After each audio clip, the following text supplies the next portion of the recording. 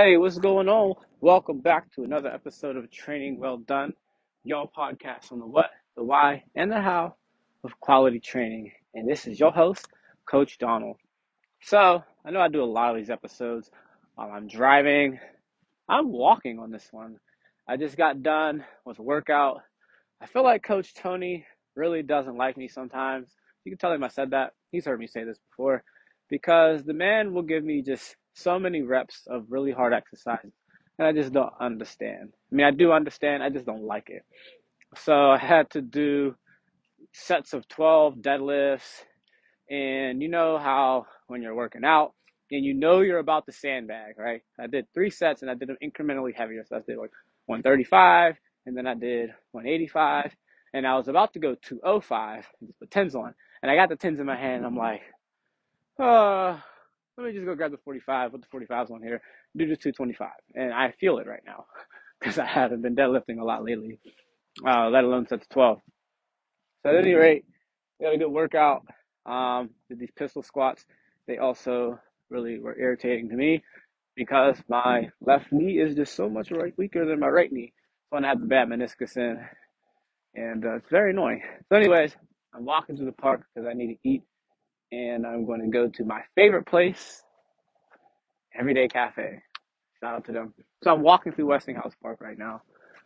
I ride my bike there sometimes, and it's a surprisingly short walk to get over there. Um, so, anyways, what I want to talk about today is another piece about injuries and something to think about with hip flexors, right?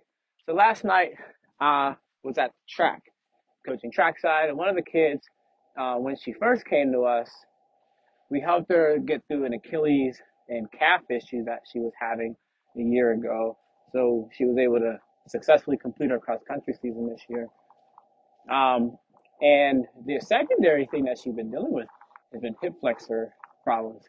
Now, I honestly think, I mean, the coaches talk about this, that this kid does a lot of planks. It's like a thing that she just does with her the family. And I think all the planks, I feel like it's done something to her hips, but we're not sure yet. But this particular hip flexor thing has been like a year-long issue, but nothing seriously detrimental. And so over the last year, we've worked on it. It's been like a lower hip flexor issue.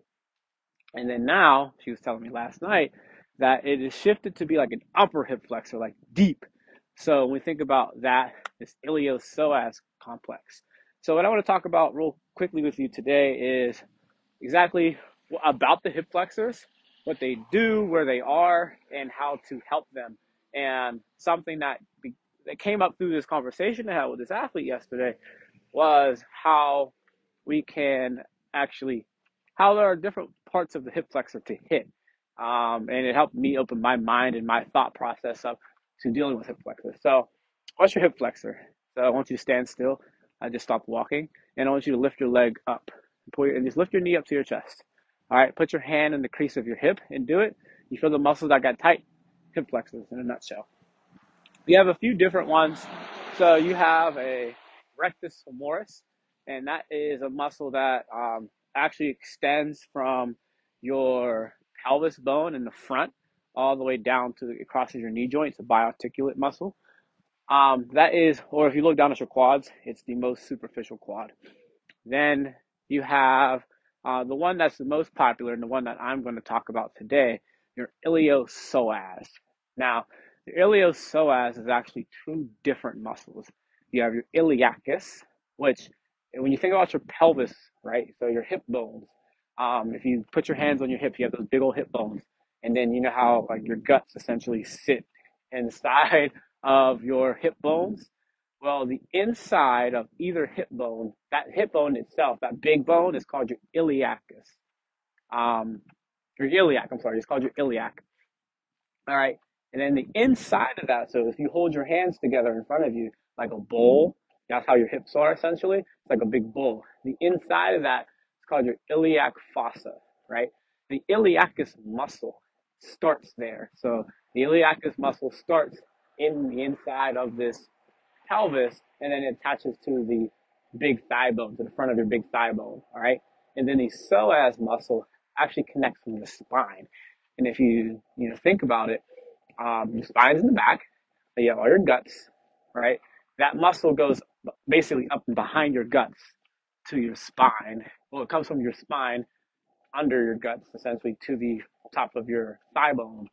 All right, and they merge at the bottom, so it's like a wishbone essentially. If you can envision a wishbone, these two muscles connect like a wishbone. So one comes from your spine, the other comes from the pelvic bone, and they attach together on your thigh and lift it up. Well, when we think about hip flexor issues, this is actually something that I've struggled with playing Ultimate Frisbee in the wintertime. If I'm like in the wintertime, I don't feel like warming up, even though it's literally the time that's most important to warm up is in the wintertime. It, it's already cold. I just want to play. But if I do that, I have over the years had light strains in my hip flexor from doing that. Now, often when we think about hip flexors and we can feel it, typically it's the lower part of the hip flexor. So when we think about that iliopsoas, and there's another pectineus. That's the other, no, not the pectineus. It's the not the pectineus. That's in your butt. There's another small hip flexor muscle in the front of your body that comes from the front of your hips down. I just can't think of what it's called. Somebody shoot me a message and tell me what that was called. Small muscle, but we often think about when we have hip flexor pain. At least one thing that I consistently think about in a lot of the exercises that I'll have athletes do, usually targets the lower part of that, so the part that attaches to the thigh bone. But what this athlete was presenting, she was like, this is like this deep pain, all right? And so in the deep pain part, where it's like she can't really feel it actually, that's really getting to the top of that iliopsoas. And, we think about stretching. Typically, athletes will do a big long lunge stretch. So you get yourself in a long lunge and you stretch the hip. She's like, I can't get it there. That's because it's really the deeper part, and usually strained muscles anyways. If you're a frequent listener of this podcast or you're somebody that trains with me, you know that we do not always want to be stretching strained muscles. We need to strengthen and isometrically contract strained muscles to be able to get them out of the strained position. Well, one thing that something that you can think about doing in strengthening your hip flexors in the top deeper part are different abdominal exercises. Actually, traditional ab exercises like 6-inch holds, flutter kicks.